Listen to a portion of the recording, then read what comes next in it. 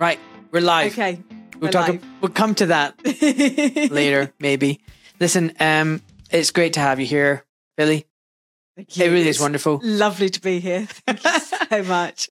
No, it's great. You're just so wonderful. You just said, yeah, I'll come. And it turned out you're almost a neighbour. You're just down the road. Yeah. Got very lost coming here, but yeah. It happens. It happens. It happens. In the country.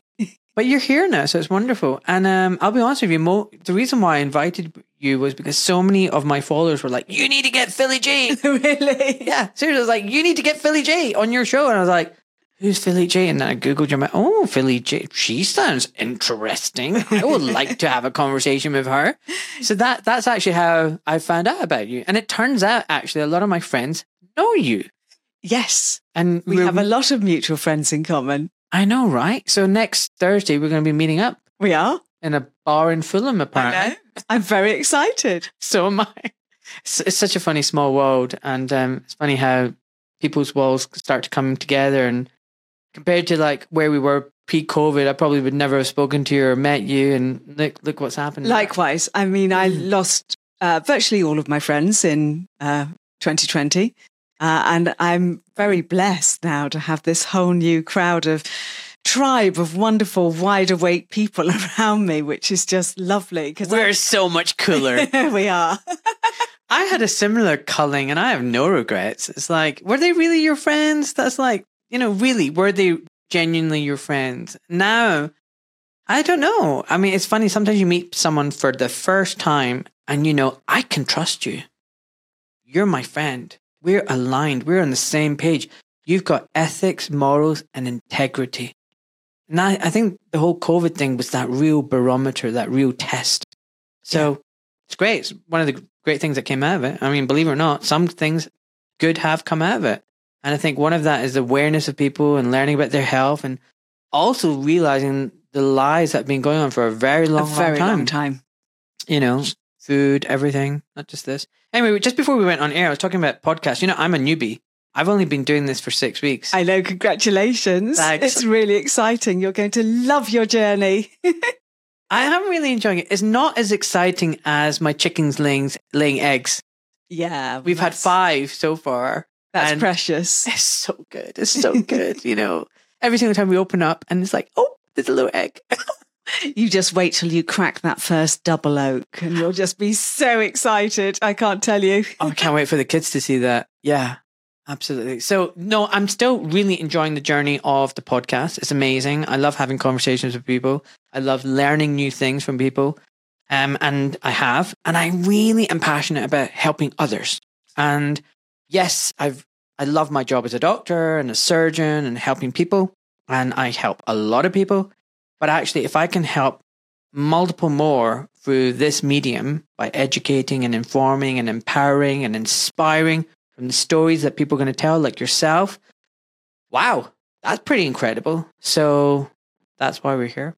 That's why we're here. And for me, the journey of doing this and with my podcast, is to share these stories so that we can stop people going to the doctors, Dr. Malik, but stop them going to the doctors and, needing surgery, because prevention is the best medicine there is. And it has been hugely neglected because there's no money in healthy people.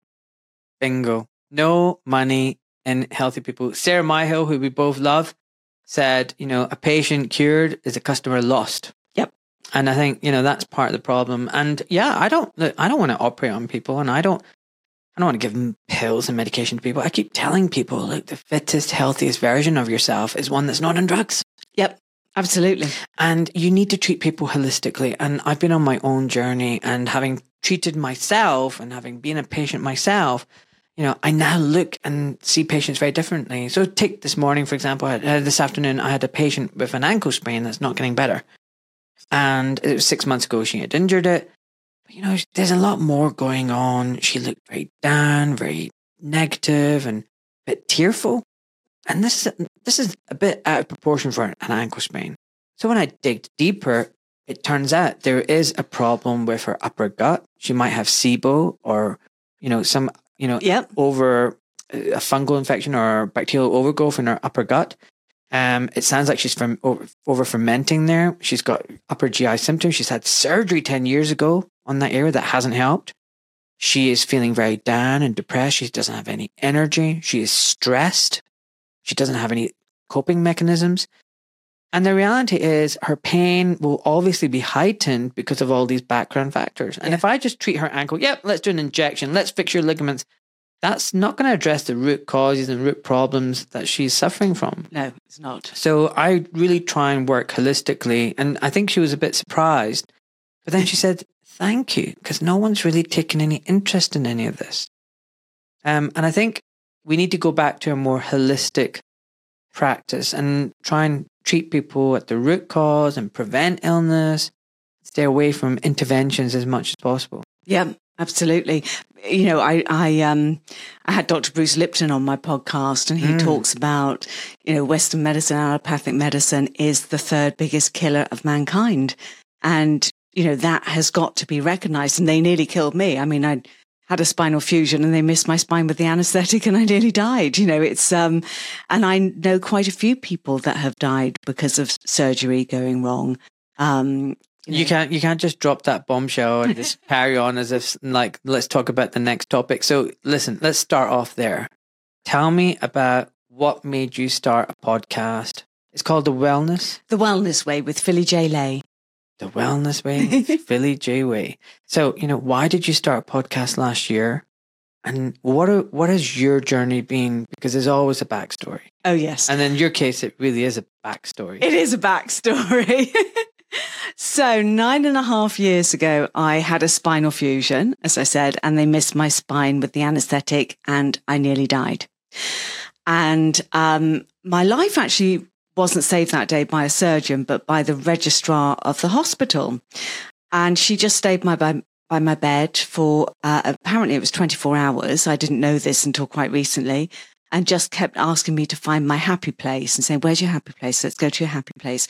And I couldn't find it. I was in agony. I remember being brought round from the operation and I will hear the scream I let out until the day I die. I don't know where that scream came from within me, but the pain was unbelievable. And they couldn't give me pain relief because they'd injected all the anesthetic into me. Yeah. It had just missed the right place. So they were just like, oh, we can't do anything now. We've just got to see if she pulls through. So why could it have killed you when they missed the anesthetic? Did they puncture a vein or artery or what happened? No, so they, with the spinal fusion, you're having a cage, a metal cage put in. It was the bottom disc. Yeah. And the disc had shattered. Again, had I known about getting to the root cause of that, you know, if I'd known then what I know now, I wouldn't have needed surgery, but I didn't. But the epidural is so that when they bring you round, you're completely numb because they've done nerve drafts and bone drafts, and you know it's you've got this big metal cage, so they numb the spine out with an epidural so that you can't feel it, and then they can start giving you painkillers, you know, 24 hours later. But they missed my spine with the anaesthetic, so I didn't have any pain relief in that whole area around the cage. And it was unbelievably painful. I mean, I just couldn't believe what I felt in my body. And as I said, I didn't come round for 24 hours. And then my husband, then Danny, was phoned and asked to bring the children in. And he'd been trying to come in from, you know, a couple of hours later saying, oh, can we come in? Can we come in? And they go, no. And he didn't know what was going on. And then when the kids came in, they were my happy place and I came round and, you know, the love of my children, I think really saved my life that day. But I had a completely shit 2 years. I was addicted to opioids, overuse of alcohol, barely left my bed, became a big fat beached whale. When I say I barely left my bed, I didn't even go downstairs to cut my daughter's 13th birthday cake with her. There was nothing in me that wanted to survive, really. And Danny kept saying, we've got to see a lawyer. And I just had to block it out. I'm going, I can't talk to anybody. And I just thought by staying in my bed, and taking my opioids, and I had a patch on my back of painkillers. And I mean, I had boxes of them. And somebody said to me that they remember calling in to see me, how I was after the school drop off. And said you were just downing opioids with a bottle of wine at 8:30 in the morning. And I have obviously no recollection of that whatsoever. But I was in a really, really bad way. And then lots of autoimmune diseases were coming up. And then I got a frozen shoulder. And then one day I looked in the mirror and I just noticed this massive lump in my throat. And I just thought, oh, okay, I'm going to go and see a doctor. So I did. And I sat there and cried. And I have the most beautiful GP. And I sat there and cried, and I told him what was going on. He said, okay, we've got to start getting you some treatment. And I ended up seeing 4 consultants in a week. And I kept saying to the consultants, is it all connected? What's going on in my body? Is it all connected? And they don't know. They just go, well, I'm just going to operate on the tumor, and you're going to most probably lose your thyroid, and I'm going to operate on your shoulder, and I'm going to do this. And I kind of went, oh, no, because I know my body is connected. And so I agreed to have the tumor out, which, again, if I'd have known what I know now, I wouldn't have needed to do. But, and I only lost half my thyroid, which was good. But they said, oh, you're going to have to be on thyroxide for the rest of your life. And I went, nah. I'm not taking drugs for the rest of my life, because I know, having looked at my mom, that, once you start on one drug, it has a side effect, and then you're on another drug. And I didn't want to go that route. And, everyone's saying, no, thyroxine's a really safe drug. And I'm going, it might be one of the safer drugs. I'm not doing that. And actually, I'm not having any more treatment. You're not operating on my shoulder. I'm done. And I kind of walked away from Western medicine. Obviously, it is brilliant for emergencies. And I do see my doctor still, because I want to know what's wrong with me. I want the testing done so I know what's wrong. And then I can go away and heal myself. And we all have these extraordinary abilities to heal ourselves. And what happened in that 2 years in bed was, as well as all the kind of illness going on with me, my sister died of motor neurons disease. I'm sorry to hear that. Thank you. And my mum died, being in a care home. After 2 months in there, she died of a diabetes fit, and she wasn't diabetic when she went in, but the food was shit. And I used to go in as often as I could and take just tons of blueberries and healthy food. So I was doing a lot of research then on healthy food and Alzheimer's, and I've always had an interest in food and healthy food because I'm a grower's daughter. So, that was going on.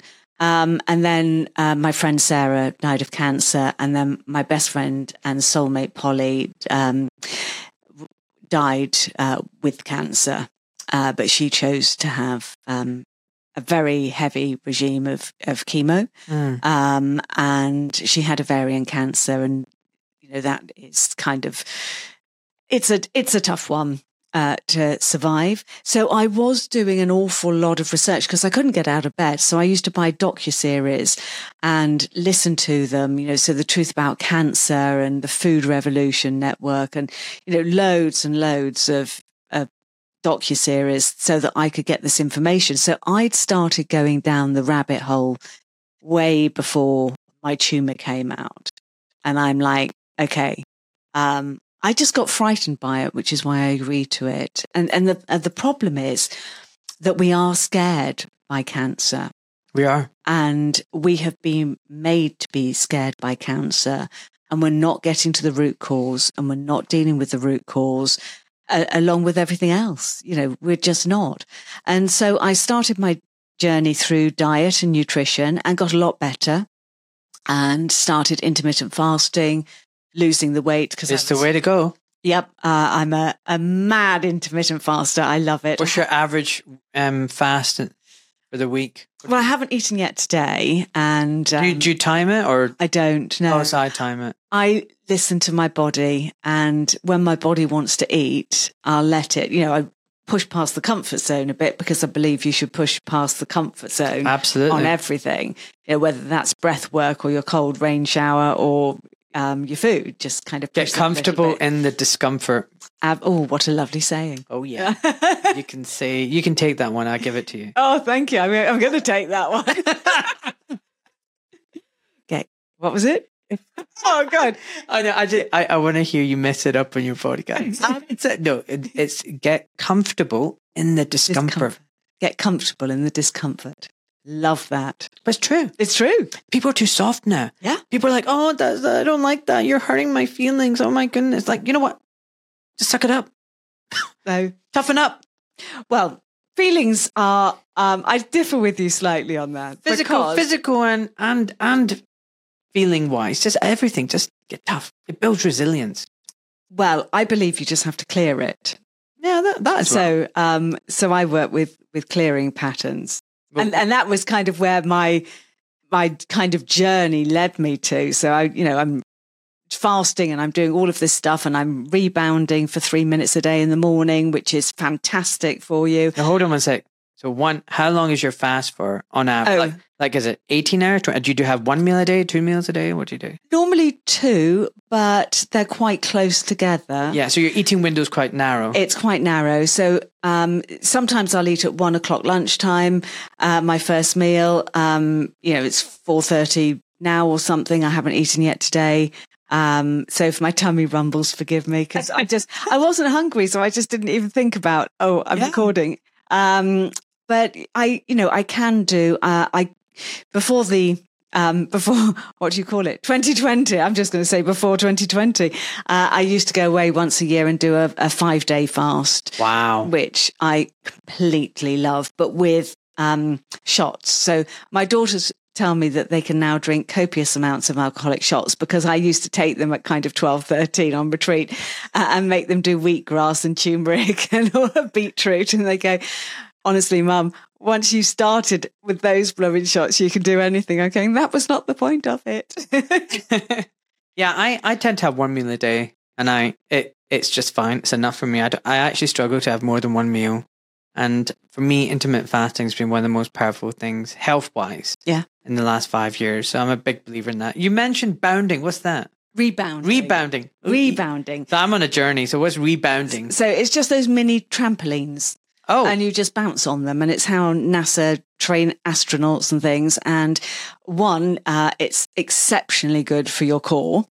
Very, very good for your strength. And your body, you push your body so fast that the autophagy starts, as it does with the fasting. And it's a really good way to start your day on an empty stomach. Even if it's a minute. Trampolines are also great for foot and ankle business. Are they? I see lots of ankle sprains as a result. So keep rebounding. Just keep it going. Well, the rebounder is very small. Oh, get a big one. So you're literally just kind of bouncing then one foot to the other, and it's a great form of exercise. And I do my breath work at the same time. And I've got a bit lazy on the rebounder now, I'm not going to lie.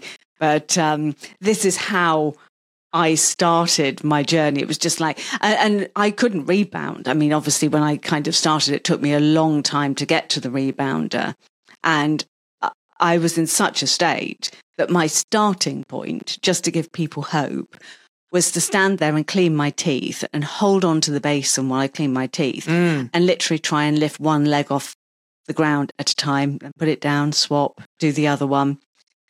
Just trying to get my balance back. Yeah. And I think I did about a year of that. I mean, it was a long process. Do you know what's a really good test of fitness and health?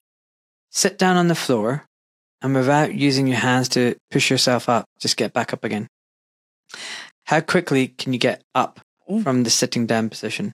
Oh, I've never tried that. Sit cross-legged and just get up. And the quicker you can get up without any aid pushing yourself up, it will show you how fit and healthy you are. It's a big sign. It's really, it's very obvious who's not so healthy and not so strong. And it just goes to show simple things like getting off a floor is a good exercise. Just moving and doing is exercise. Movement is life. Anyway, And also, while I was doing that, I discovered the works of Dr. Zach Bush, MD, who I'm a massive fan of and who's coming on my podcast. I'm so excited. And he talks a lot about, the gut and breathing in your gut biome. And he was saying, change your walk every day. If you get out in nature and go for your walk and change the path and breathe in through your nose. So you're getting all your gut biome in. But he said just a little thing by putting your toothbrush on the other side of the basin or popping it behind you on a shelf, all of it is helping to increase the gut biome. And I then discovered that I'd had leaky gut as well. And when you have leaky gut, you feel shit. I mean, it's horrible. So I had to rebuild my gut, rebuild my balance, learn to walk again, the whole shebang. And it was a very big journey. And I did really well. And then my marriage ended and I put something up on Facebook because Danny, bless him. All the best people have been divorced. So, well, Danny, bless him, I went on a very big journey and I was not the woman he married. So it's really hard if you don't want to go on that journey with somebody and all of a sudden life changes. And I was a bit mad, actually, if I'm honest about it. I get in an Uber. You were? Yeah. You were? Yeah, really mad. As in you aren't now. Oh, no, this is me calmer. Oh, yeah. Now, I get in an Uber, and if they had an air freshener, which they all did, I'd be hysterical. I mean, absolutely hysterical because I'd be breathing in those toxins.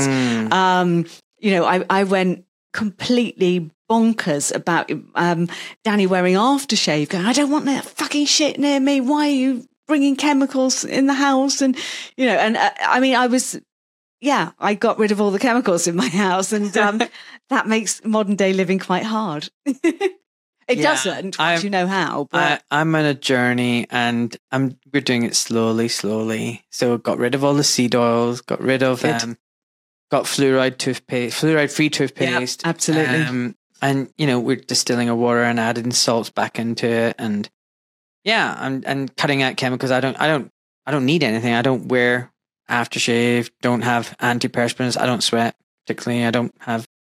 Well, you need to sweat because it is a detox. I know, as in I'm not the kind of sweaty, drippy kind of person. The thing is that your sweat only smells bad if you're detoxing, which is what it is meant to do. It is one of the detox pathways. Absolutely. And so if you're eating a load of shit and all the rest of it, and then it's got to come out and you'll smell bad. So I don't think I eat shit. I got a pretty healthy diet. Good. And but we've been trying to cut down all the chemicals, and it's a slow process. And you're right, you need your other partner to be in sync with you. I always tell people, marriages are only successful if both partners are walking not just, towards the same destination roughly, but, in parallel and they're in synchronous motion and not holding hands, but close. If my wife and I take one step apart that's a millimeter off, take 10,000 steps on average in a day, 10,000 steps times 1 millimeter, that's quite a lot. Yeah. Yeah. And then after a day turns into a year, suddenly you're like miles apart. Yep. You're literally miles apart. Miles apart. But it started off with just 1 millimeter incremental distance. Yeah. It's so subtle, you don't even see it. And so when people say, oh, you know what? Oh, we just stopped loving each other. Our marriage, we just grew apart. Yeah, you literally grew apart. But it didn't happen overnight. It happened over a very slow process, and you took your eye off the ball. And frankly, if you're not working at your marriage every day, it's not working. That's what I say to my wife. So I work really hard, and I'll be honest with you, the COVID years were tough because not 1 millimeter, we were meters apart immediately. And I was panicking, this is going to end our marriage because we are. And then to get the course correction, to get back together, I was screaming, trying to say, hey, I'm over here. Where are you going? Because she had her blinders on. She's just walking straight. Didn't know I was not with her. And the course correction can be quite a violent thing to get you back together. But thankfully, in our marriage, we were able to do that. That's brilliant. That's one of the reasons why I'm so upset with the government. because, and Yes. and even to this day, I know so many people whose marriages are struggling or have failed because of the last 3 years, which is quite sad. Mm. But anyway, I'm really sorry to hear that your relationship didn't break down, but it is, everyone has their journey. It's fine. It was a amicable divorce. You know, we did it in the best possible way. There's a wonderful quote, and I can't remember who said it. It says, "You can't go into your next relationship. The way you go into your next relationship will be indicative of the way you left your last one." So, you know, I try every day to practice forgiveness, and I practice gratitude. And I'm very grateful for the years that we had and our 2 beautiful children. And I forgive him for not coming on this path with me. But, you know, it's a big, it's a big gig to follow. And I went down the rabbit hole, you know, and he was taking statins. I'm going, stop fucking taking those. Really, you don't need them. Stop it. You know, kind of popping painkillers whenever he wanted, giving the children Calpol. And I'm going, no, don't. So it's really, you have to be on the same path really with somebody. Or do you think now, the person that you are, would you do anything differently to try and help see? Because I found when I was trying to explain things to my wife in a very direct, and here's all the fact, it didn't really work. And I was really struggling. And then when I realized actually the way in was to reconnect with why we fell in love, spend time together, listen to music, just have fun, start laughing and giggling, and, you know, stop going down the rabbit runs and trying to expose it all to her. And then when we bonded, and I came from a position of love and not, see, I told you, she was more receptive to it. And I think the reason why I'm using this analogy is, I think it's not just my wife. We have the whole of humanity to wake up. Yeah. And if we don't play it right, we're just going to upset them, and they will turn away from us and go, oh, look at these quacks and look at these crazy people.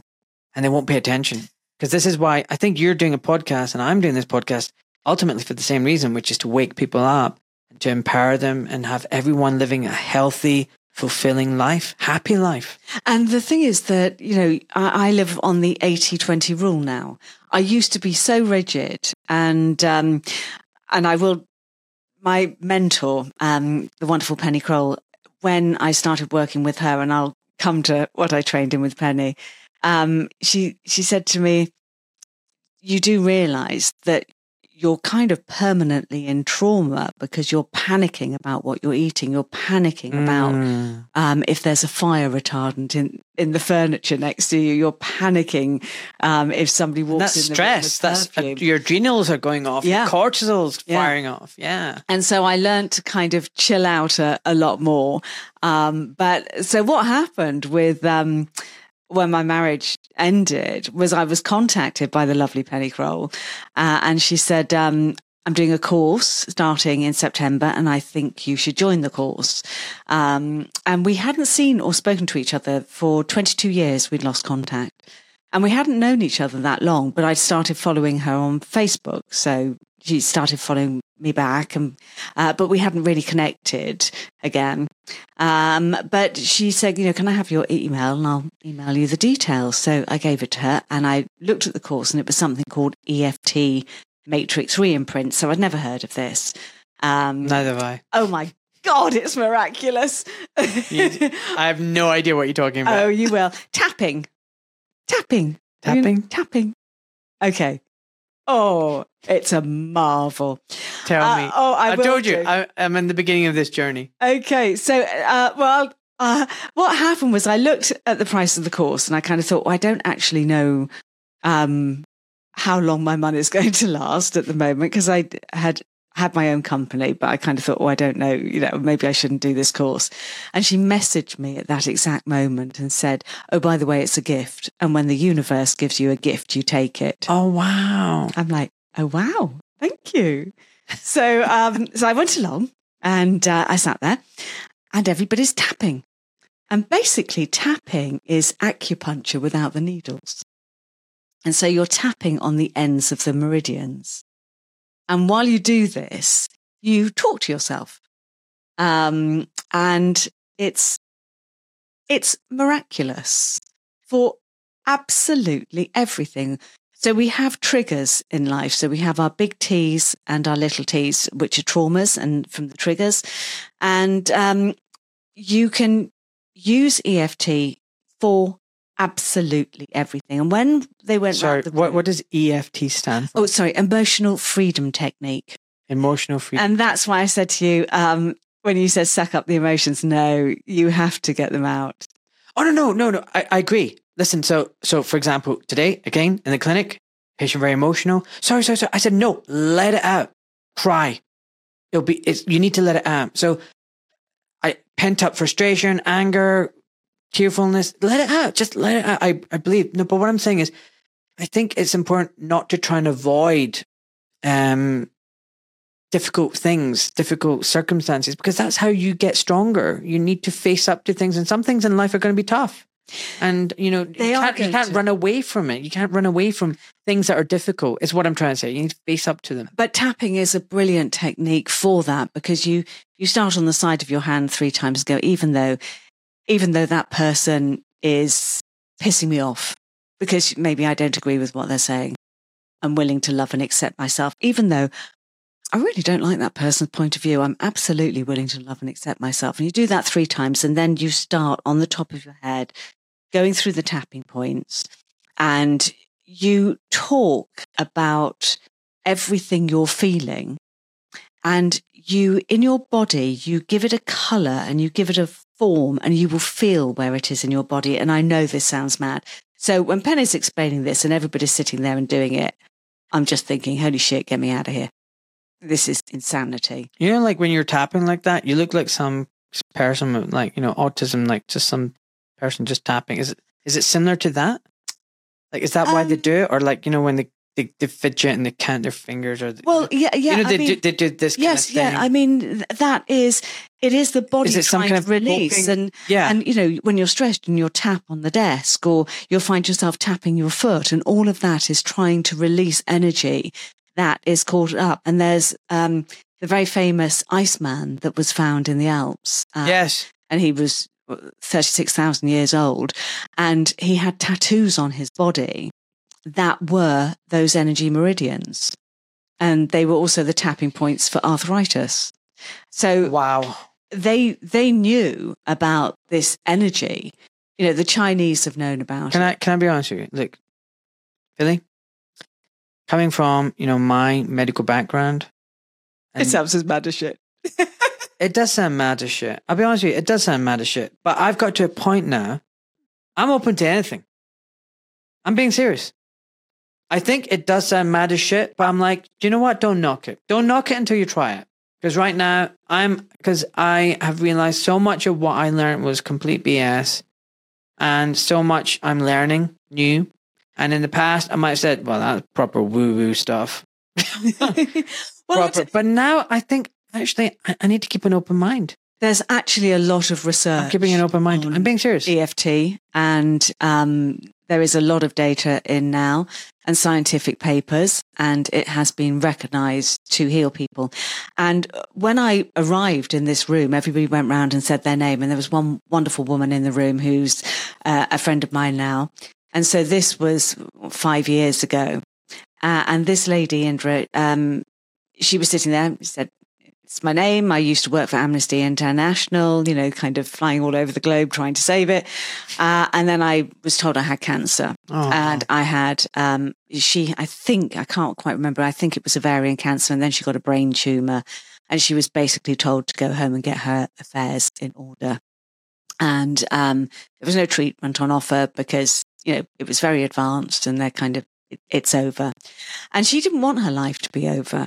And so, the universe is remarkably clever and put Penny Crone in her path, and they worked. And that was 8 years ago from that course. So, we're kind of 13 years down the line, and she is an incredibly healthy woman, and she healed herself. And her main modality, obviously she changed her diet and did lots of other things, but her main modality to get over all of this was EFT and something called matrix re-imprint. But if you think EFT's mad, maybe I'm not going to tell you about matrix yet. Throw it in. I'm here for a journey. It's not just the listeners. I'm learning. So hit me. So you use EFT for matrix and you tap on yourself. And as I said, you do feel the pain in your body. And your practitioner, if you're working with one, will say, you know, where can you feel it coming up? Mm-hmm. I always feel it, or not always, but mainly in my throat. As I said to you earlier, I swear quite a lot for a spiritual person, and that's because my fucking throat chakra was blocked because I felt nobody was listening to me for so long. And that's why the tumor came up in my throat, because I didn't feel I was being heard from the pain that I'd gone in from my back. And again, why did my back go? Because emotionally, and this is something called metaconsciousness, which I also study, emotionally, I didn't feel I had support when my sister died. And also I felt I didn't support her. She was only diagnosed motor neurons disease a week before she died. And I just kept kind of thinking she was going to get better. And, you know, kind of going, have you tried this? Have you tried that? You know, kind of listening to stuff, but there isn't really that much to listen to. Did you feel a little bit guilty? Yeah, I did. Yeah, I did. And guilt is a very, very low vibration energy wise. And so that's why my back went. You need to talk about energies at some point. I mean, it's really, this is what I mean. A few years ago, but you know, someone would have been like, you're talking about energy levels. What the hell? I'm being open now. I'm saying it here on this podcast. I sense energy of people. I can feel it. Yep. Some people come in, they feel really, really negative and drained. Some people are just angry. Some are just happy and free. And I feel like we are ultimately energy beings, and we have, you know, magnetic fields around us. We've got our heart. You know about the HeartMath Institute? No. Oh my God. But you know, like we've got electric, charges all around us. Every single time you walk, your bone flexes and creates an electric charge. Our heart's running on electric pulses. Our nerves are electric. We are electric beings. We are electric beings. That's what we are. Electricity. And I think we've forgotten what it's like to sense and see. It's been blocked out of us. You've got a nice energy. Thank you. You've got a lovely energy. Are you just saying that? I know I'm not. I'm not. But I'm going to talk to you about the HeartMath Institute, because it's this brilliant institute in America, and they measure the energy from the heart. Now, they can only measure about 6 foot, 2 meters away, because that's all the equipment they've got to measure the heart's energy with. But they did some amazing testing, and they had people wired up so the brain and the heart were all wired up. And they let off big noises like a gun blast, and you didn't know what was coming. Yeah. And the heart recognized it, went faster than the brain did, it before the brain. So the heart actually knows what's going to happen, and it tells the brain. Wow. Which is extraordinary. And I do something called HeartMath, which is when you put your hands on your heart and you breathe into your heart. And I also do one of my other mad shit things. I'm a shit hot manifester, and I meditate a lot, and I try to get 2 hours a day in. Wow, that's a lot. Yeah. I love my meditation. And in the mornings, I do part of my routine. Do you know what I would do if I was meditating for 2 hours? What? I'd start off meditating, then end up falling asleep. Oh, that's okay. And people think that isn't okay. That is okay. That's the body just getting out the way. Good body. It knows how to just get out the way and let you get out there. And that's how we have dreams, and that's how we connect. I have very vivid dreams. So that's kind of almost meditation, but I'm going to show you my blessing. My dreams are like I'm having a trip. Are they? They're Technicolor masterpieces. I don't know where they come from. Just call you Joseph then. Can I tell you? I need to tell you about a recent dream I had of my dad. I'm in this really old kind of like Tudor room, like really old, big fireplace, beautiful rug on the floor, big wooden furniture, dark wooden paneling all across. And I opened the door and it was made of gold, like gold paint on it. And they had little square panels. And there's a bust coming out of one of the panels. And it's a bust of my dad. And I looked at it, and I was like, where am I? What? this is my dad. And then suddenly a hand came out and my dad's eyes opened and he rested his hand on my cheek. Oh, God. And then he just smiled at me. And I cried with happiness. And then I woke up. I've never been to that room. I don't know where that room is. I don't know why my dad was a gold bust. And I can still feel his hand on my cheek now. You don't know that you've never been to that room. That's your presumption. No, I'm saying from memory. Yeah, no, I know. But I mean, you don't know if you went to that room in a past life or... I don't know. We don't even know. I mean, we know Do you know so what? little. So I was brought up a Muslim and I was meant to not believe in reincarnation and everything. I've given up on religion. I believe in God. I believe we're spiritual beings. I don't discount past lives and future lives. I just don't know anymore. I'm keeping an open mind to it. I know. Dr. Bruce Lipton. The more I know, the less I know. Yeah. I'm just Absolutely. Absolutely. What I've done is I'm touching the tip of the iceberg. We have powers. Do you know people listening now are thinking we're both woo-woo. Yeah, I know they are. And do you know what? I don't give a fuck because I know it works. I know it works. So it's, it's cool. I like your attitude. Good. So, and basically, you just have to do what works for you. And if it doesn't work for you, then just move on and do something else. And just don't give up. Every step you take is a step in the right direction. But, if you look at something like the pyramids being built. Oh, I love that. Yeah. What is that all about? Okay, what is that about? Okay, that is not a ton of slaves. Trust me. Okay. Have you been to the pyramids? I have, yes. So have I. Yeah. Did you hear the humming inside? Yeah. What the hell was that all about? I was there as a 10, 11-year-old. And even then, when the guide was taking us around and explaining everything, you know what I was thinking in my head? Bullshit. Honestly, I'm like 11 years old. I'm listening to this guy about how these pyramids have been made just a few thousand years ago and slaves. I'm looking at the bullshit. I know. And they're not the biggest pyramids in the world. There are much bigger pyramids. And there's a Google map over Antarctica. And obviously nobody's allowed to go to Antarctica. But it looks like there's a ginormous pyramid there. And there are tons in South America. Philly, hold on. I feel like we've dropped into the James Delingpole podcast. I know, we have. Sorry. Saying, where's James? But what I will say to you, why I mentioned the pyramids is, we're just beginning to touch the tip of the iceberg now on sound healing. Mm.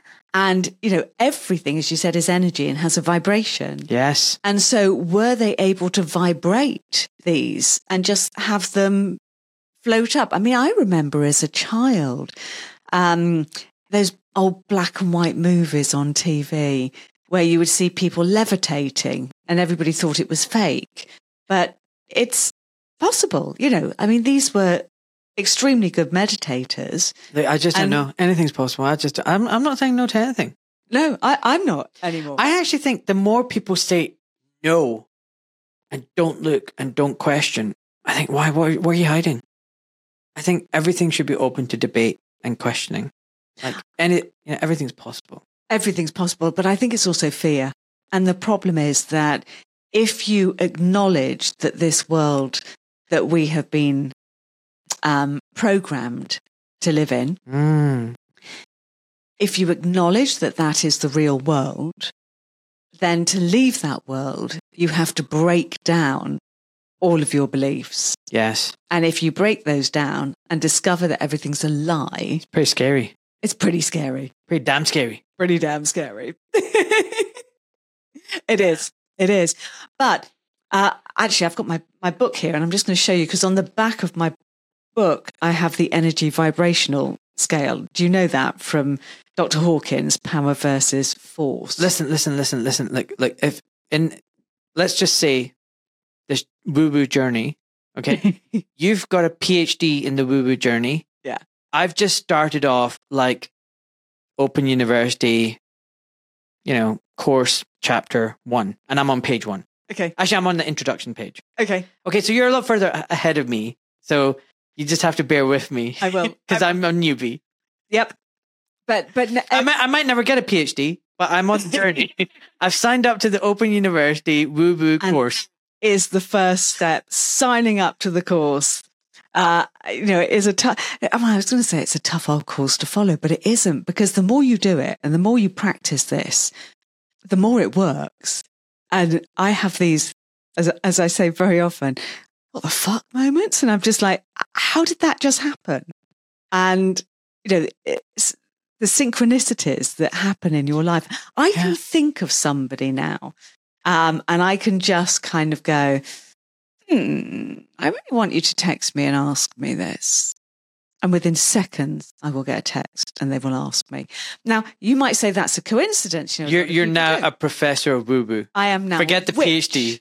I am a witch. I tell you what, I would have been burnt on the stake 300 years ago. I can promise you that. I still might be. But I've learned to do this. I've learned to harness my powers. Now, I'm not as good as many, many people I know and in the world, but I'm pretty good. And when I wrote my book, which I wrote in 2020, I was so distraught. Put the book up and point at the camera. What's it called? It's called The Natural Wellness Journal. Because journaling is also really good for releasing your emotions, but it's got a lot of information on each page. It's got my daily essentials. It's got a little bit about my story. Is that book for me? It is for you. I love a freebie. Oh yes, no, I bought it for you. Have you signed it? No, but okay, we'll get. Yeah, I will do. I always think it's a bit presumptuous to sign it, so I do. But sign it. Yeah, no, I know. Dr. Bruce Lipton said to me, "Have you signed it?" And I went, oh, "Really?" He went, "Yeah." Big smiley face on it as well. Everything. Yeah, I love that. But I can't remember what I was saying now. I got all excited about signing a book. Oh no, the reason I wrote it was 2020 happened, and I had thought for a long time that something would happen to bring in forced vaccinations. I had been far enough down the rabbit hole that I knew what the pharmaceutical companies were like, and I was preparing to get off grid way before 2020.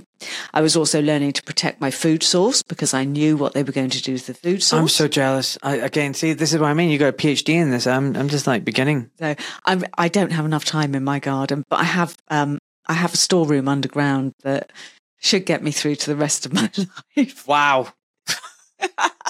You're ready for the zombie apocalypse. And this was before, I was building this before 2020, and my children are going, "Are you just completely mental, Mother?" I went, "Oh no, I'm not. It's coming."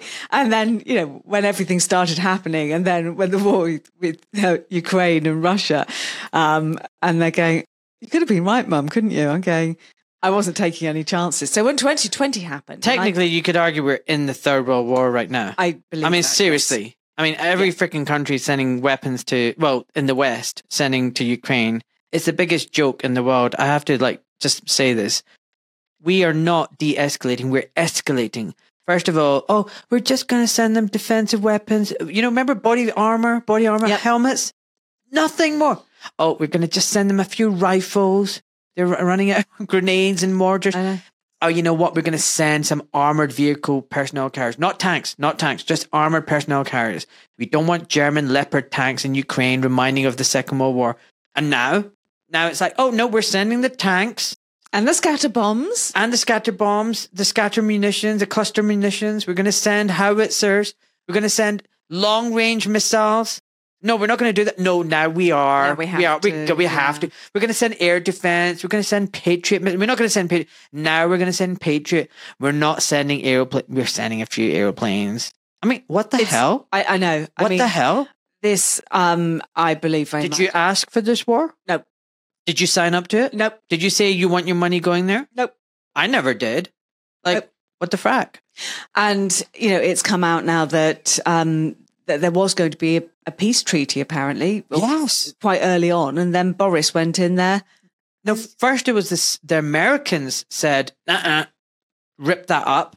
And then Boris went and went, So I think it was twice there was a possibility to have peace.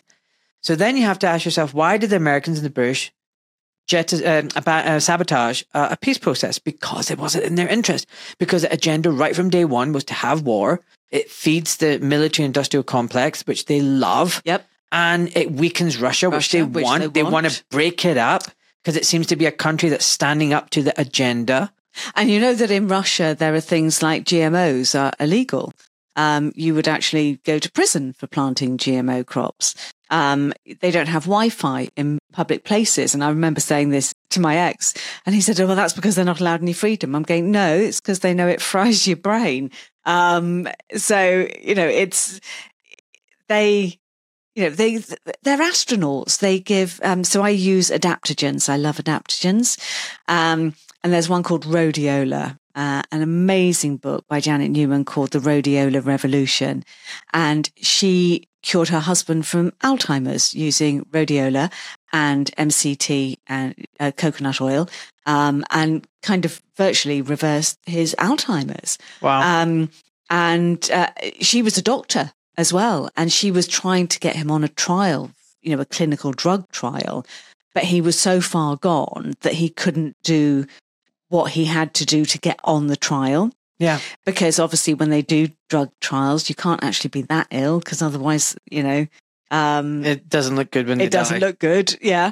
And so she couldn't get him on. And then she read this Russian book on rhodiola because the Russians used to, if they're giving their astronauts rhodiola, their astronauts can come back and just walk normally. Oh, wow. Whereas the rest of the world's astronauts have to go and lie down for a week. They're smart people, these Russians. They're really smart. And they've got an amazing culture, multicultural. You've got people from lots of different faiths, lots of different ethnicities. People diss the Russians, but I've got a lot of admiration for Russia. I'd love to go there. And it seems like an amazing country. And we should be making peace with these people. Yeah, they're not our enemies. But they're not. And our enemies are closer at hand. They're not following the agenda. So, I think the enemies are here at home. So I would agree with you. We know where the enemies are. We know what they're doing. Klaus Schwab didn't write that COVID-19 book in 2 months. It was a big book. That wasn't 2 months' work. They didn't make these vaccines in a few months. Nope. They were ready. Yeah, they were ready. So the reason I wrote my book was mine was the antidote because and I was just this kind of little woman kind of at home. I was going through the divorce and I was going to hang on to my house as long as I could, and because it's a very beautiful place, and turn it into a retreat for people with cancer as a tribute to my friends that had died. So that was my plan. And I wasn't really on social media, and I just kind of thought, okay, I'm just going to advertise and build a retreat. And then 2020 happened, and I'm like, not on my watch, you don't fucking do it. And I turned into this witch. And I thought, okay, what can I do?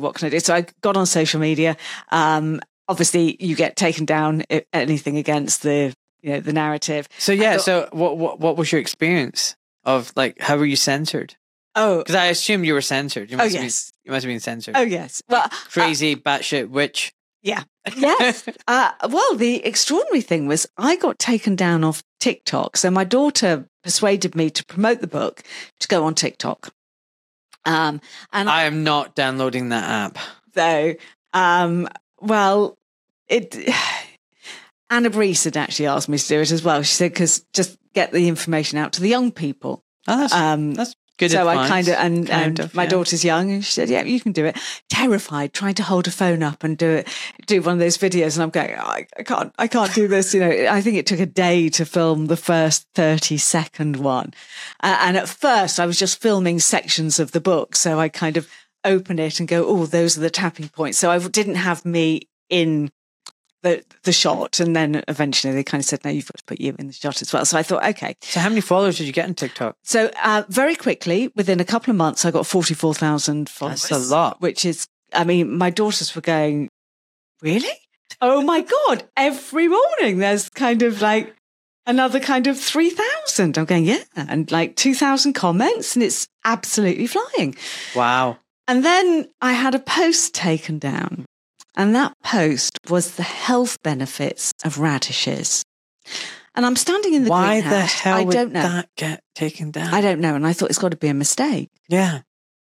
And I So literally... TikTok took it down. And I thought it's got to be a mistake.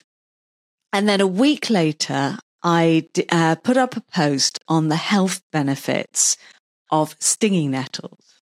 Now, stinging nettles are two of the biggest hitters of natural medicine in the world are dandelions and stinging nettles. I've heard this. It's very strange that they're the two plants that are on the front of those chemical bottles that kill them. And we've been taught that they're weeds and we have to kill them.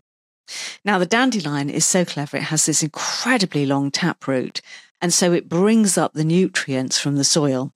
And the leaves go brown and then they die. And they put those nutrients from deep inside the earth, because our topsoil is dead, and they put them back into the soil. And every part of the dandelion is edible. So I've heard this. And how do you eat it?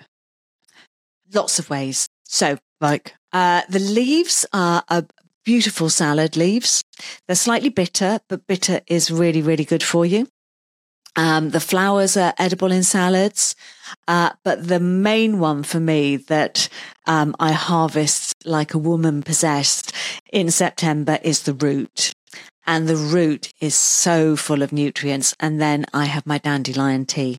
What? So you wash the roots, get the soil out of them, yep. And then what? Just get the roots, dry them, and I dry them.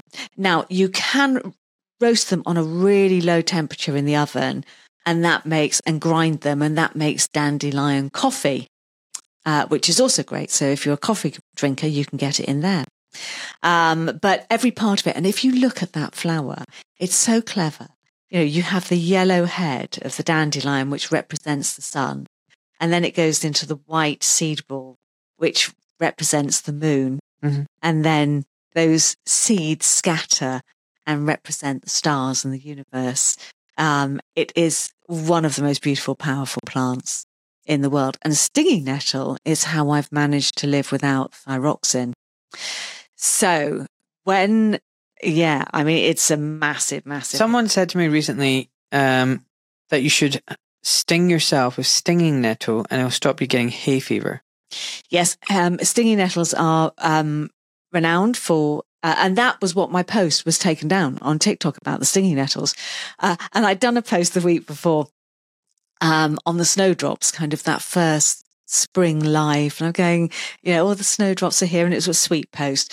And then I was out the following week and I came out the snowdrops and I just went, fuck snowdrops. This is when I get really excited. Mother Nature's just giving us the first stinging nettles. And I started talking about the sheer amount of vitamins and minerals. And are you swearing in your TikTok videos? I do, yeah. And they go really well. They But I thought it was for young kids.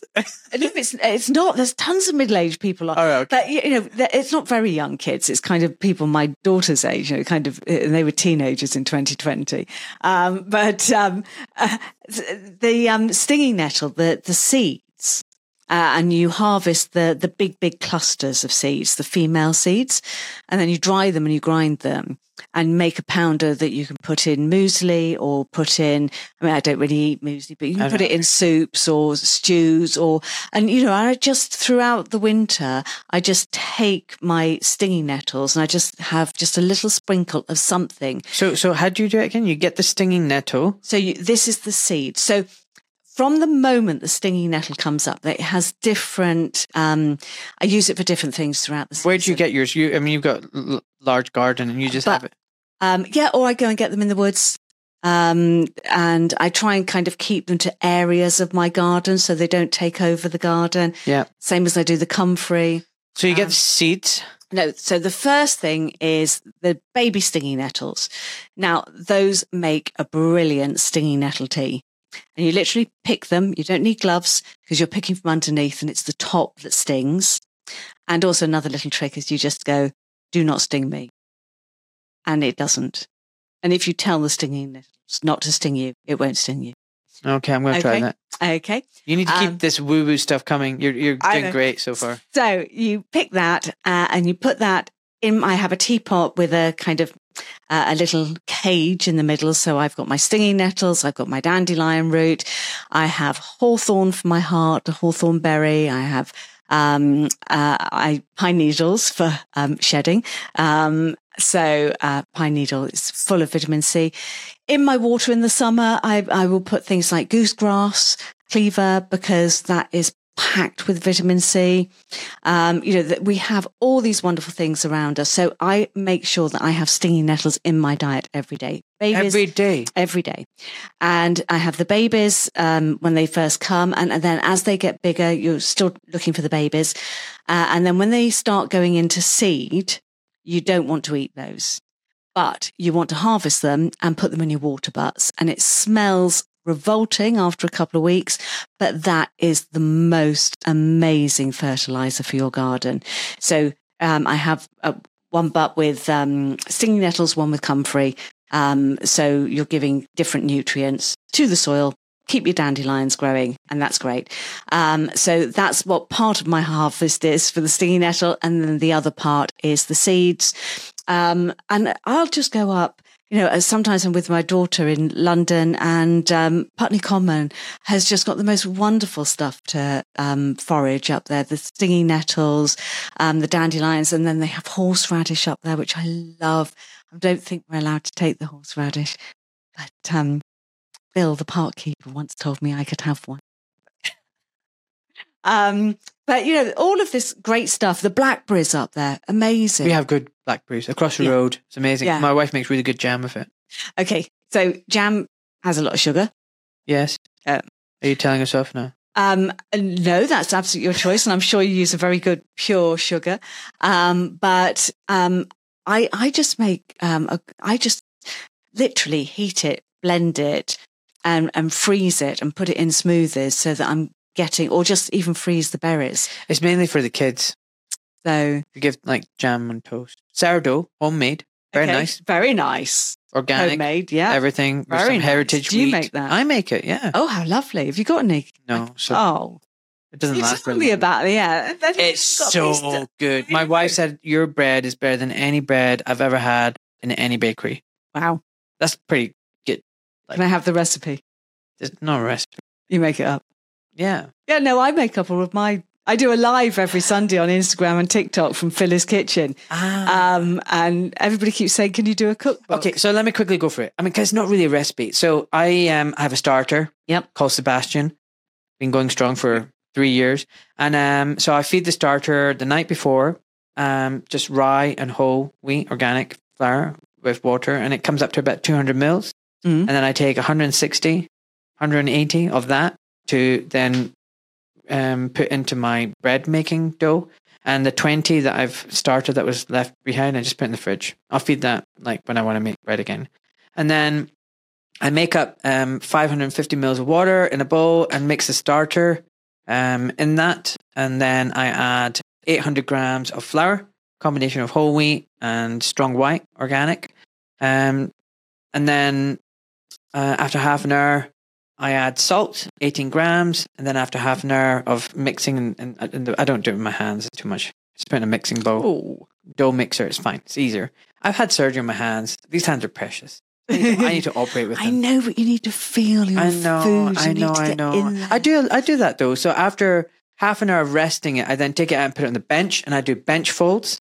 Okay. And then once I've done the bench folds, I put it in a bowl with a cover. Every half an hour, I do coil folds, and I rotate and do the coil folds. And then after about 3-4 hours total time, I'm looking at it rising about double. And it depends on the temperature of the water that I've put in and the ambient temperature. So it can be anything from 3.5 to 6 hours, depending on the temperature of the house, whether you're doing in the winter or in the summer. The hotter and warmer it is, the quicker the dough will rise. So keep an eye on it, because it can over ferment and then you just lose integrity. So as you do all these coil folds, you're building in strength into the gluten structure, and you've got, the dough keeps its shape. You put it back in the bench and leave it there for 10 minutes, dust it with flour, scoop it, fold it, pinch it, put it in a banneton, which is with a tea towel in it and coated with flour. Wrap it all up, put it in the fridge overnight, 10 to 12 hours. In the morning, take it out, score it, put it into a hot Dutch oven, or I use a Challenger bakeware, it's metal lid on it. 230 degrees Celsius, half an hour inside closed, then another 10 minutes off. And it's just beautiful. Let it cool down over 4 hours. If you cut into it straight away, it's very gummy. But after 4 hours, it's just the best. And then with lashings of butter. Mwah. Oh my God, that sounds my idea of heaven. That's the recipe. Oh, wow. Boom. Now, people listening to that will go, that's a lot of hard work. But, but what I'd say, actually, because that was going through my mind, but the thing is that, you know, everything that I've written about in my book, everything that I do in my life, when you started, you know, and you said at the beginning about you being a newbie, just signing up for uni, everything sounds overwhelming. But once you've learned to do these and you make them habits and you get into the routine. Yes. And then you taste, you reap your rewards. And whether that's tasting bread or getting out of bed and being able to live a normal life, you go, do you know what? It's worth it. And it sounds a lot. It does sound a lot. I appreciate it does sound a lot. But, you know, when you get into the habit of doing it and you do it frequently, you know, these little coilfuls take literally 30 seconds. So, you know, I'll go back to doing what I was doing and then timer goes off. I get up, quickly do it. Total time-wise, I mean, it doesn't take more than half an hour across 24 hours. Yeah. So, brilliant. You know, it doesn't actually take that much time. You just have to time it around your house and life and work. But, you know, good things come with effort and time and patience and delayed gratification. I think part of the problem of today's society is, I want it now. Yeah. I want a quick fix. I don't want to wait. Give it to me now. And people don't realize that, you know, take convenience food. There's no convenience. Convenience food is inconvenient for your health. Absolutely. So, I mean, I think that was one of the reasons I spent so long in bed, because I was so ill. You know, my lovely little daughter Sass was kind of a big carer for me. And she would just put a meal in the microwave because she was, you know, 8 years old. And, you know, she couldn't cook me a meal. And people would come round and visit you and they bring you junk food, you know, and it was very sweet. But you know, they say, oh, I've got some lovely brownies. And in hindsight, you know, no wonder I had leaky gut. Yeah. And anyone listening, if you're going to the hospital because someone's sick and unwell, please don't take them Lucozade. No. And don't take them brownies and cakes and Pringles and biscuits and shit. Just like, what? Take them in some really healthy bone broth. Yeah. It's funny. So someone said to me recently, a friend of mine has had a heart attack. What should I get them for a present? And I said, once they're fit and healthy, get them some strength and conditioning classes, you know, do something where they can learn how to exercise, send them to a dietitian. Don't send them garbage. No. Send them something they'll learn from that will, you know, help them in their recovery and teach them so that they won't get another heart attack. I thought you were going to say send them a slow cooker so that they could put their bones in and make their bone broth. It's funny you should say that. I had Dr. Isabella Cooper sitting where you are right now on Tuesday, and she's into mitochondrial health. And she was telling me, I was saying, what kind of do you fast? She went, of course, 1 meal a day. And then that's called OMAD. And then I said, what about your diet? And she went, carnivore. I get lamb, I get whatever, and I put it in a slow cooker. I set it 90 degrees Celsius, salt and pepper, that's it. And then I put the lid on and I leave it for 24 hours. And then I take it out, no water, no nothing. It's just falling off the bone and it's delicious. I was like, wow. Now, I'm a vegetarian. Oh. Apart from the bone broth. And the bone broth I put in because I had leaky gut. And I needed the collagen. So why are you a vegetarian? I turned vegetarian when I was 16. Very simple answer. When I was 6, I had a pet pig called Snowy, who I absolutely adored. And Mum caught Snowy on the sofa watching Blue Peter with me one day. And she said, if you do that again, Snowy will go to the slaughterhouse. Oh, no. I thought she was joking. Oh, no, that is tough. And about a month later, Snowy got served for Sunday roast. And we all sat there and cried. It was just appalling. We all sat there and cried. Now, in my mum's defence, she hadn't bought Snowy as a pet pig for me. And he was tiny. when he joined us. He was so sweet. But it was not meant to be a pet. And this is reminding me of my daughter. She loves animals. Every animal she ever meets is her best friend. Yeah. Yeah. I mean, we had chickens as well. And, you know, my parents had absolutely no money. And so they had to kind of grow their own meat. But they were Dad was discreet about it. So, you know, one morning I'd go out and I'd feed the chickens. I go, oh, well, down a chicken. He'd go, oh no, the fox has got another chicken. Monica, the fox has got another chicken. And I go, oh no, the fox has got another chicken. And then I was about 8 when I walked into the store and saw one of my chickens hanging up, waiting to be plucked. And I'm like, okay, the fox didn't get the chicken.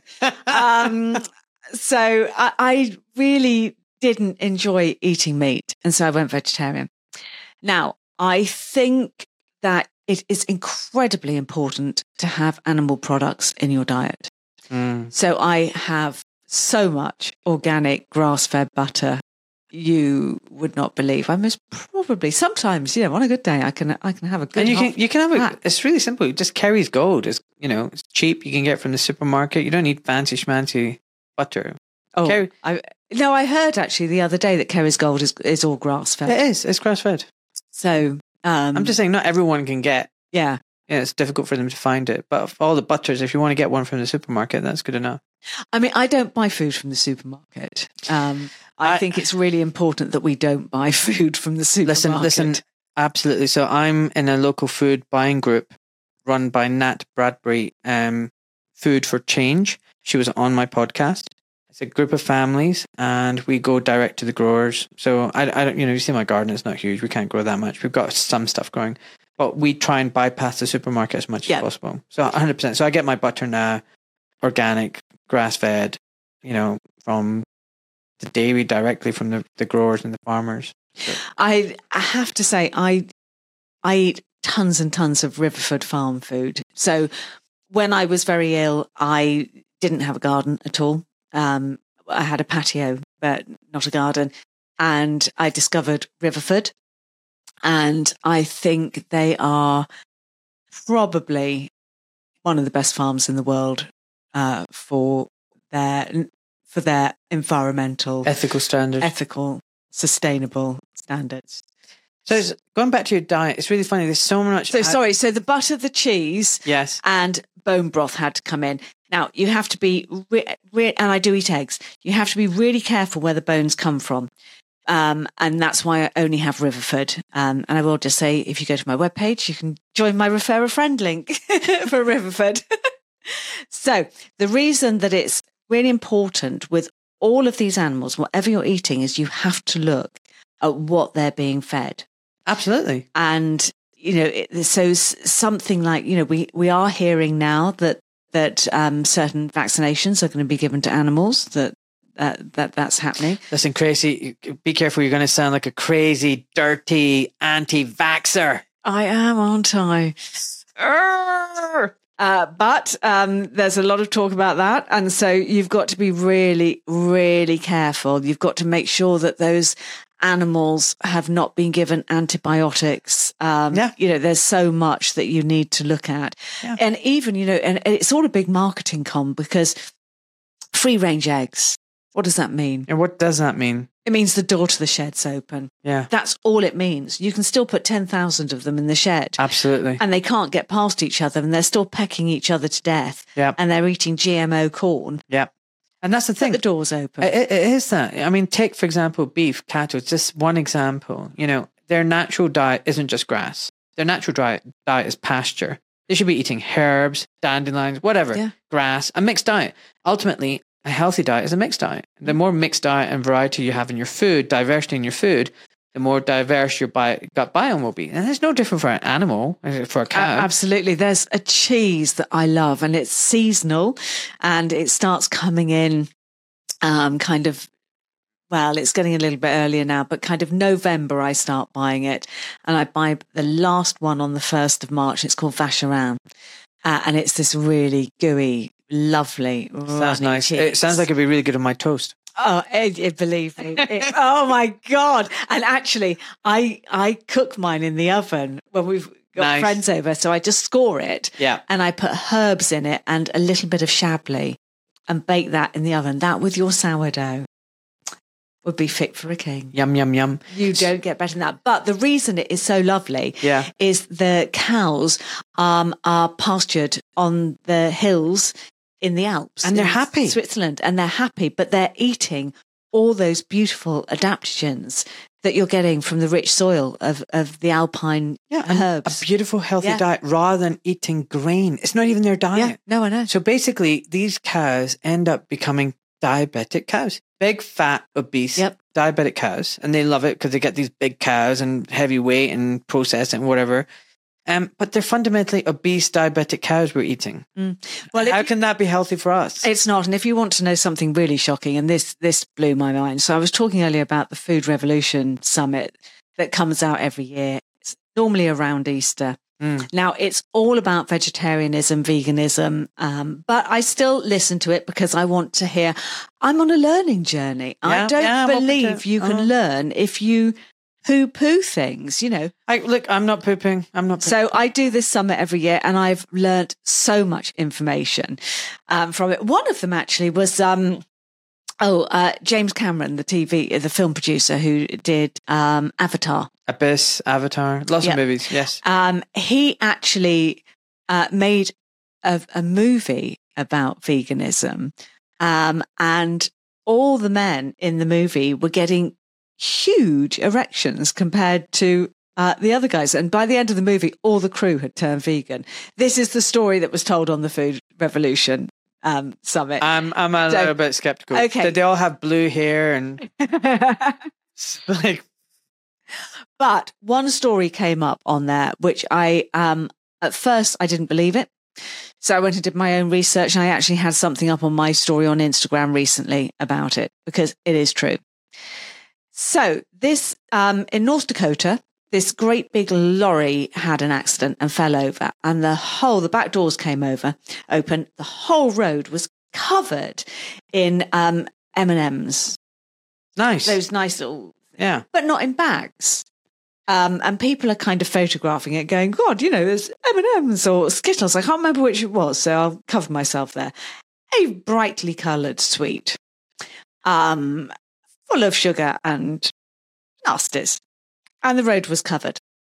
And it transpired that the driver of the truck was driving them to a cattle farm to feed the cows. No way. Yes. Now it gets worse. At this farm, the cows, they had bypassed the mouth and they had cut huge, great big holes into the cows' stomachs. And I've posted this a lot.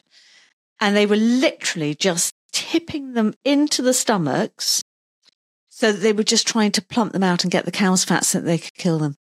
And that's what you're eating. That's what I was talking about, big fat diabetic cows. Yeah. This is gross. It's gross, horrible. It's disgusting. And this is what I mean. So it's not ethical to farm animals like this. It's disgusting. It's cruel. It's evil.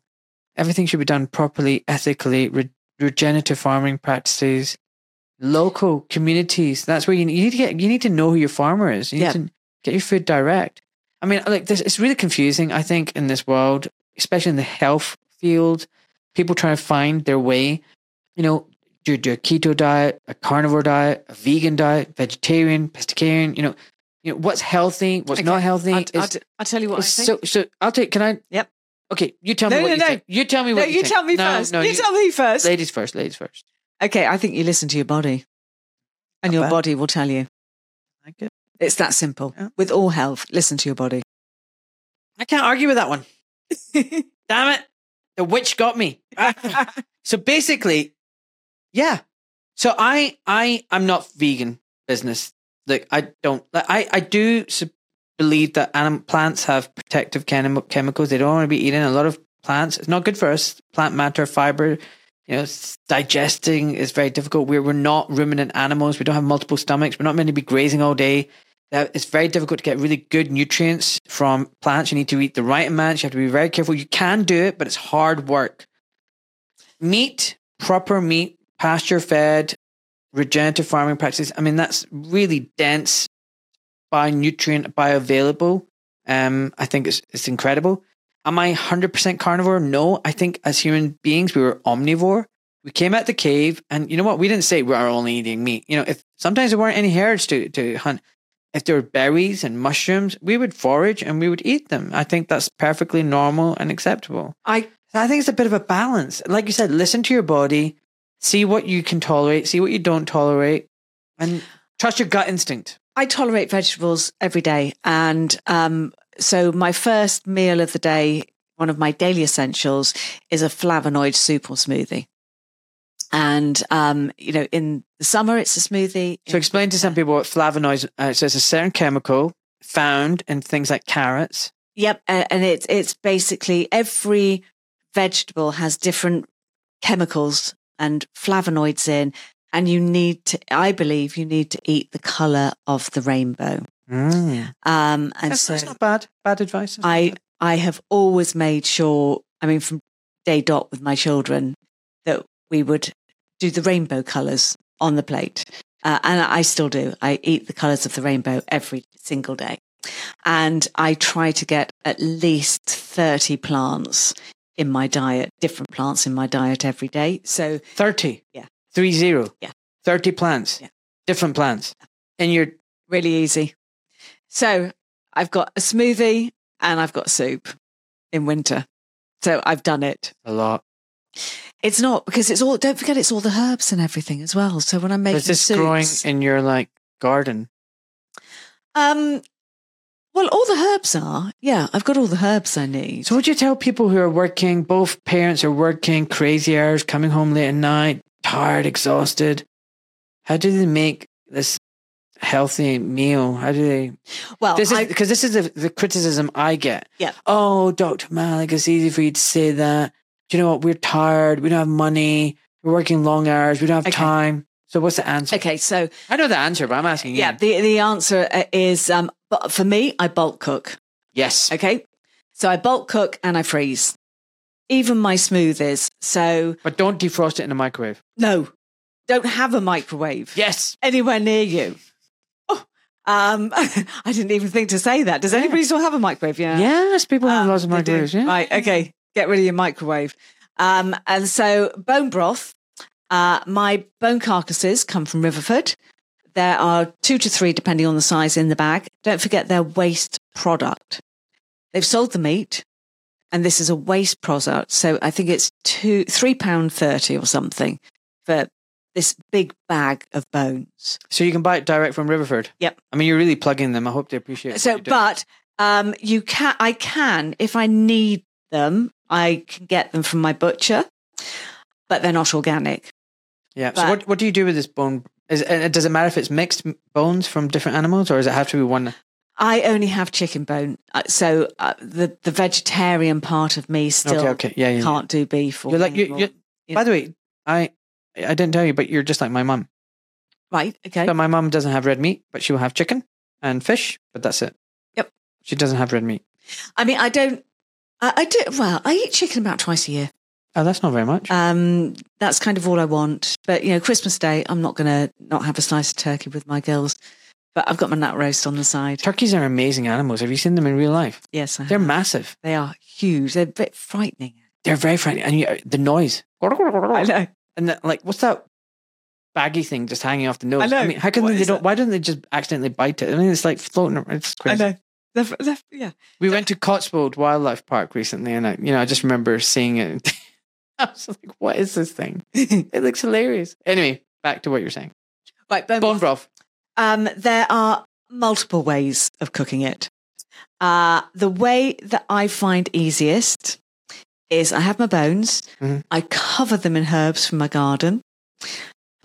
Oregano, basil, rosemary, thyme. No, we don't have oregano. I'm just thinking my pantry. We've got thyme or rosemary.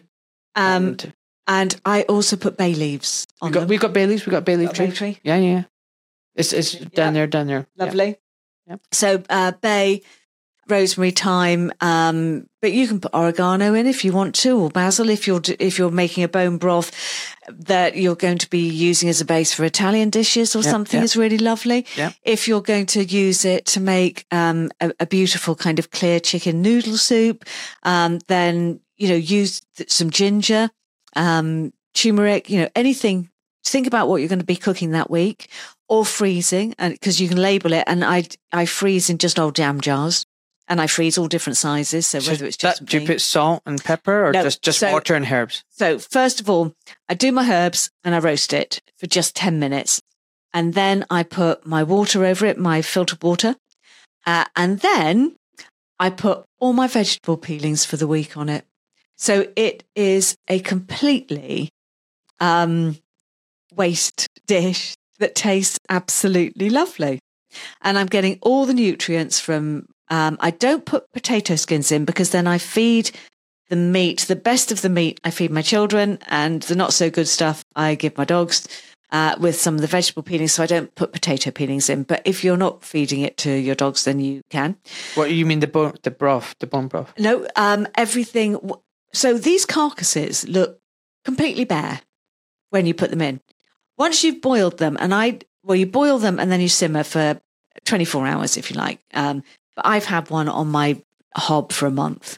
There is a bone broth in New York that's been going 100 years. So holy moly. Yeah. So, don't worry about it. Just make sure that you bring it completely back up to the boil the next day and take it down to a simmer again. Obviously, don't let it just stand there for a week without doing that every day. Because we've got no gas right now. So, but you can do it in a slow cooker. It makes a different, it's a much clearer broth in a slow cooker. I don't know why. And if you want a really, really clear broth because you're kind of doing a fancy meal for some reason, I don't do fancy meals, but some people do. My daughters do, and they're really, really great cooks, is to put the water on, bring it to the boil, take that water off with all the scum in, and then go again. But here you are using literally your waste from your vegetables from the week. So the stems of the broccoli. Now, actually, that shouldn't be waste because you can peel those and then peel the inside, and they make, they're great in stir fries. But the outside that's a bit hard, throw it in your bone broth bag. Now, I have a drawer in my freezer, a couple of drawers actually. And in those drawers, I put excess peelings from vegetables. Now, it's also really good because I only believe in buying seasonal. Now, asparagus is one of my favourite vegetables in the world, but I only want it from England. I don't want it flown in from Peru with that carbon footprint, and it doesn't have any taste. Well, no, don't. Why are you saying carbon footprint? Sorry? Why are you saying carbon footprint? Because there is a big carbon footprint flying it in. But also... I'm not into this whole climate narrative and net zero and... Nor am I. And it's all about robbing us of money. And I believe in not shipping from far away, but using that language, I feel like, you're just validating all this climate scam. There is a bit of a climate scam going on at the moment. However, I do believe we are trashing the world. And I don't think... Chemicals, environment... Yeah. Mines. I mean, shutting us in 15-minute cities plastic. Is not the solution, but the plastics, the plastic bottles, the sheer toxins that we're using, the amount of chemicals that farmers spray 100%. I agree with all of that. Killing the topsoil. And I actually believe that it's really important that you eat seasonally, locally. I'm with you all the way. And not having something. But, the only reason I said that is I know. I just think, look, I can be an environmentalist without buying into the climate narrative. I love the environment. I love this planet. I want it healthy. I want us to not contaminate it, not ruin it, not get rid of the biodiversity, not spray herbicides and insecticides and pesticides or chemtrails. I don't want any of this. I want a clean, beautiful planet, but I'm not buying the climate change narrative. That's BS. Yes. No, I completely agree with you. Okay. Anyway, carry on. And if they stop spraying, the plants and the skies, then we'd be there. So what I do with asparagus is, because I only eat it seasonal to the UK, when you cook it, you bend it and you break that little woody bit off that you can't eat. So I have a great big freezer tray full of it because I eat asparagus nearly every day in season, and it makes your wee smell funny, which it's a great detoxer. So that's why it's making your wee smell funny. And I have a freezer tray just full of these little stalks so I can have the benefits of the asparagus all year round, because I just grab a handful and throw it into my bone broth. Or my tomato, I grow my own tomatoes and I freeze enough to get me through the winter. Yeah. But the stems of them, I just keep those, put them in my bone broth. Really? Yeah. I mean, so you mentioned bone broth bag. Do you put everything in a little bag and then that way you don't need to fish things out? And then what's left I do have some bags because I do try and keep some of the things separate from each other. If it's just things like bags of broccoli stems, or carrot peelings or whatever, throw those all in one bag. But, I need to see my asparagus. I need to see where certain things that I really love throughout the year, that I want to know that I'm having that in my diet. So that's why. And then you just, you boil it simmer it for 12, 24 hours? 24. And then you just drink the water. You strain it down, strain everything out. And then you've got this lovely, if it goes cold, put it in the fridge, it becomes this beautiful jelly with some lovely fat on the top. And that makes the most beautiful gravy, soups. So it makes jelly. Sorry, did you say? Yes, it goes into kind of a collagen jelly. Oh. It's runny when it's hot, but it goes, and that's why I put it in my diet, because I wanted that collagen. I need to confess something. This lovely lady, a friend called Marianne Walsh, gave me some chicken legs to make bone broth, and I never got around to doing it. Marianne, sorry, I'm going to do it. And you're very, very naughty. It's so good for you. Now, naughty. You don't have... It's not that I don't want to do it. No, I know, it's time. Different. Okay. But again, once you get used to doing this, so before I started using raw carcasses, when the kids were little, I used to do the same as my mum, because she couldn't buy the carcasses. They had their own chickens. We had our own chickens. So she would cook the roast chicken and serve it for Sunday roast. And then when the bones were kind of stripped bare, then she would take the cooked bones, and that's what she'd make her bone broth with. You can buy the legs or the wings or something like that. But that's kind of, for me... I'm going to do it. Yeah, for me, I just... that's kind of a little bit of a waste of money, because it's not a waste product. Whereas if you've got the carcasses, whether, they're raw or you've cooked and eaten the chicken, then it's a waste product. You know how you said you roasted the stuff for half an hour before you put it in the water? 20 minutes. 20 minutes. Do you always have to roast it? Or? No, I've done it without, but it just gives it a slightly nicer flavour. I don't know why, for me. But again, it's just a matter of trying it and seeing what you like. Philly, this conversation has gone all over the place. I've loved it. I've never called anyone a witch before. You're a really nice witch. You're a really nice witch. Thank you. I don't know what that makes me. But wizard. Yeah, great. I'll take that. Yeah. But I'm just looking at the time. It's an hour and a half has flown by. Oh my God, has it really? Yeah. And we've got so many other things to talk about. You need to come back. I'd love to. No, I mean it. You really need to come back. But we can't just end. So I've got this thing where I ask my guests, what would be your top tip advice to, if you're dying, you've lived a very long life, like 120. It's time to go now. I hope not. It's time for the next life, whatever you're going to reincarnate into. But you're there, you got your children, you got your grandchildren, and you want to impart your wisdom and knowledge. What are you going to tell them? Oh, God, there's so much. Do it. I'd most probably say, watch the fucking podcast now.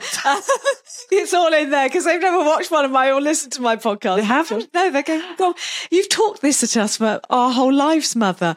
No, I'd most probably just say enjoy life. Enjoy it. It's an experience, and it's here for enjoying. And, we're here. There's a very good reason why nearly 8 billion of us are on the planet at this moment, because I believe we're going into very exciting times, and we need to enjoy the process. And then the journey, yeah. And the other thing I say is, when you pass over and you see that light at the end of the tunnel, go in the other direction in case it's a fucking another vagina. I'm not coming back. I'm done. This is my last life here on this planet. I've done my Earth school. But it might be like this a fast flowing river, and you can't swim upstream. This is it. You need to go back out that vagina. I think you only go back out if you haven't finished your purpose here at Earth School. Really? Yeah. That's deep. It's very Dolores Cannon. So I hope that this time I will have done enough in Earth School. And then what? Go through the pearly gates? Well, I don't know if it's pearly gates or it's another universe. I mean, you mentioned earlier about God, and I talk to the universe. I know the universe has my back, and I know that God is written in our DNA. We are God. God is within us. And I know that might seem a little bit blasphemous to some people. No, God is within us. But God's within us. And I talk to the God isn't in a church or in a mosque or in a temple. God is all around us and within us. Yeah. And we are nature. You know, everybody go out into nature. It's like some of us are unnatural though. Some of us have a lot of Botox and other artificial bits. But yeah, we are nature. 100% we are nature. I'm just joking. We are 100% nature. How many podcasts have you done, by the way? Oh, God. I don't know. I think I'm hitting 60 now. 60? Yeah. That's a lot. So I've been going a year. So it's one a week? Yeah. I get one out a week. Amazing. And I'm loving doing it. I'm learning so much. Do you know, apparently, only 1% of podcasts go over 10 episodes? I've heard. So you're smashing it. So, when I go for something, I go for something. So when I wrote my book, I wrote it and published in 2.5 months. What? Because I was just like, okay, I'm going to write a book. I was saying earlier, 2020 hit, and it's like, I'm going to write a book. How many copies have you sold? About 2,000, which isn't bad for one single person without a publisher. Put it back up again. On her own. Hopefully you'll get one more person buying it, listening to this podcast. So it covers over 50 of the different techniques that I use to heal. But I was talking about the universe. If I've got time, I'll quickly tell you this. Go. Do it. I did the Hay House Writers course, and I got to speak to Reed Tracy, the CEO, and I told him my name, told him a bit about my story, said, I'm writing a book and I'm going to publish it before Christmas. This was October the 16th. And he laughed and said, good luck with that. Now, when somebody laughs at me and says, good luck with that, it's just like, I'm going to do this. So I just channeled it and I wrote 20 hours a day, 7 days a week. I signed it off on December the 21st, the winter solstice, with Balboa Press. And I sent it across to them. I said, please, can you get this up before Christmas? And they went, oh, it's normally 2 weeks, but we will mark it as urgent. I said, okay, can you do me a favor? Can you contact Amazon and ask them to put it up as a pre-order? And they said, no, you're a first-time self-published author. Amazon will never put you up as a pre-order. Okay. And the other thing is they use a totally different format. So we have to get it up. They reformat it, and that takes a minimum of 2 weeks. So that is not a goer. I'm like, oh. I was knackered. I lay on my bed, and winter solstice, as I said, shit hot manifester. I meditated. I did tapping. I did Soma breathwork, because I'm also a Soma breathwork coach. I have no idea what the hell that is. There's another bit of woo-woo stuff I need to learn. For another time. So I'm doing Soma breathwork. I'm doing tapping, matrix re-imprinting, didgeridoo, you name it. I did it. And all I did was visualize my book on Amazon as a pre-order before Christmas. And then on the 23rd of December, I looked on Balboa and I was up. And I'm like, yep, I've published. Reed Tracy, one day I can hand you that book. And went, yeah, I did it. And then on Boxing Day, I said to my daughter, I'm just going to look on Amazon. She said, oh, for fuck's sake, mother, don't be so stupid. It's not going to be on Amazon. I need to look. And I looked, and there it was as a pre-order. And its published date is December the 21st, 2020. Wow. The day I signed it off. That is the power that we have that we don't tap into. I'm going to tap into, I want to do a book. I'm going to write a book. Good. I mean it. Good. I'm going to do it. Yeah, you absolutely should. Everybody should write a book. I really want to write my book. Yeah. I need to do it. Yep. You've inspired me. Good. Philly, Start. where can everyone find you? So my webpage has all the details on and can't get me taken down because TikTok actually, we were talking about the stinging nettles deplatformed me and I had to start again. And I'm quite heavily shadow banned. So my webpage is a really good place to find me, which is just www.phillyjlay.com. And then you can find me Philly J Lay on all social media. Apart from TikTok, Philly J Lay 1. And then you can find the podcast. I put little clips up on YouTube, but it's mainly up on Rumble. Same with me. Yeah, because we have no freedom of speech at all on YouTube. Nasty people. Yep. So Rumble is the place to go and listen to watch a podcast. And then it's up on all other podcast platforms, Spotify, Apple, everywhere else. So please subscribe. And to this podcast, subscribe, give it a like, share, I'm going to talk to the camera. Subscribe, like, share, write a review, do everything you can to help our podcast, because that is the only way we're going to get this information out there. And buy me a coffee and all the other stuff. Yep. Everything you can do to help. Listen, it's been amazing. And you're definitely coming back. I had a great chat. It was just epic. Absolutely epic. I completely loved it. I'm really looking forward to seeing you next week. Yeah. It's like we're bestest buddies now. Listen, everyone, I hope you enjoyed this conversation, this journey. And until next time, bye-bye, everybody. Bye.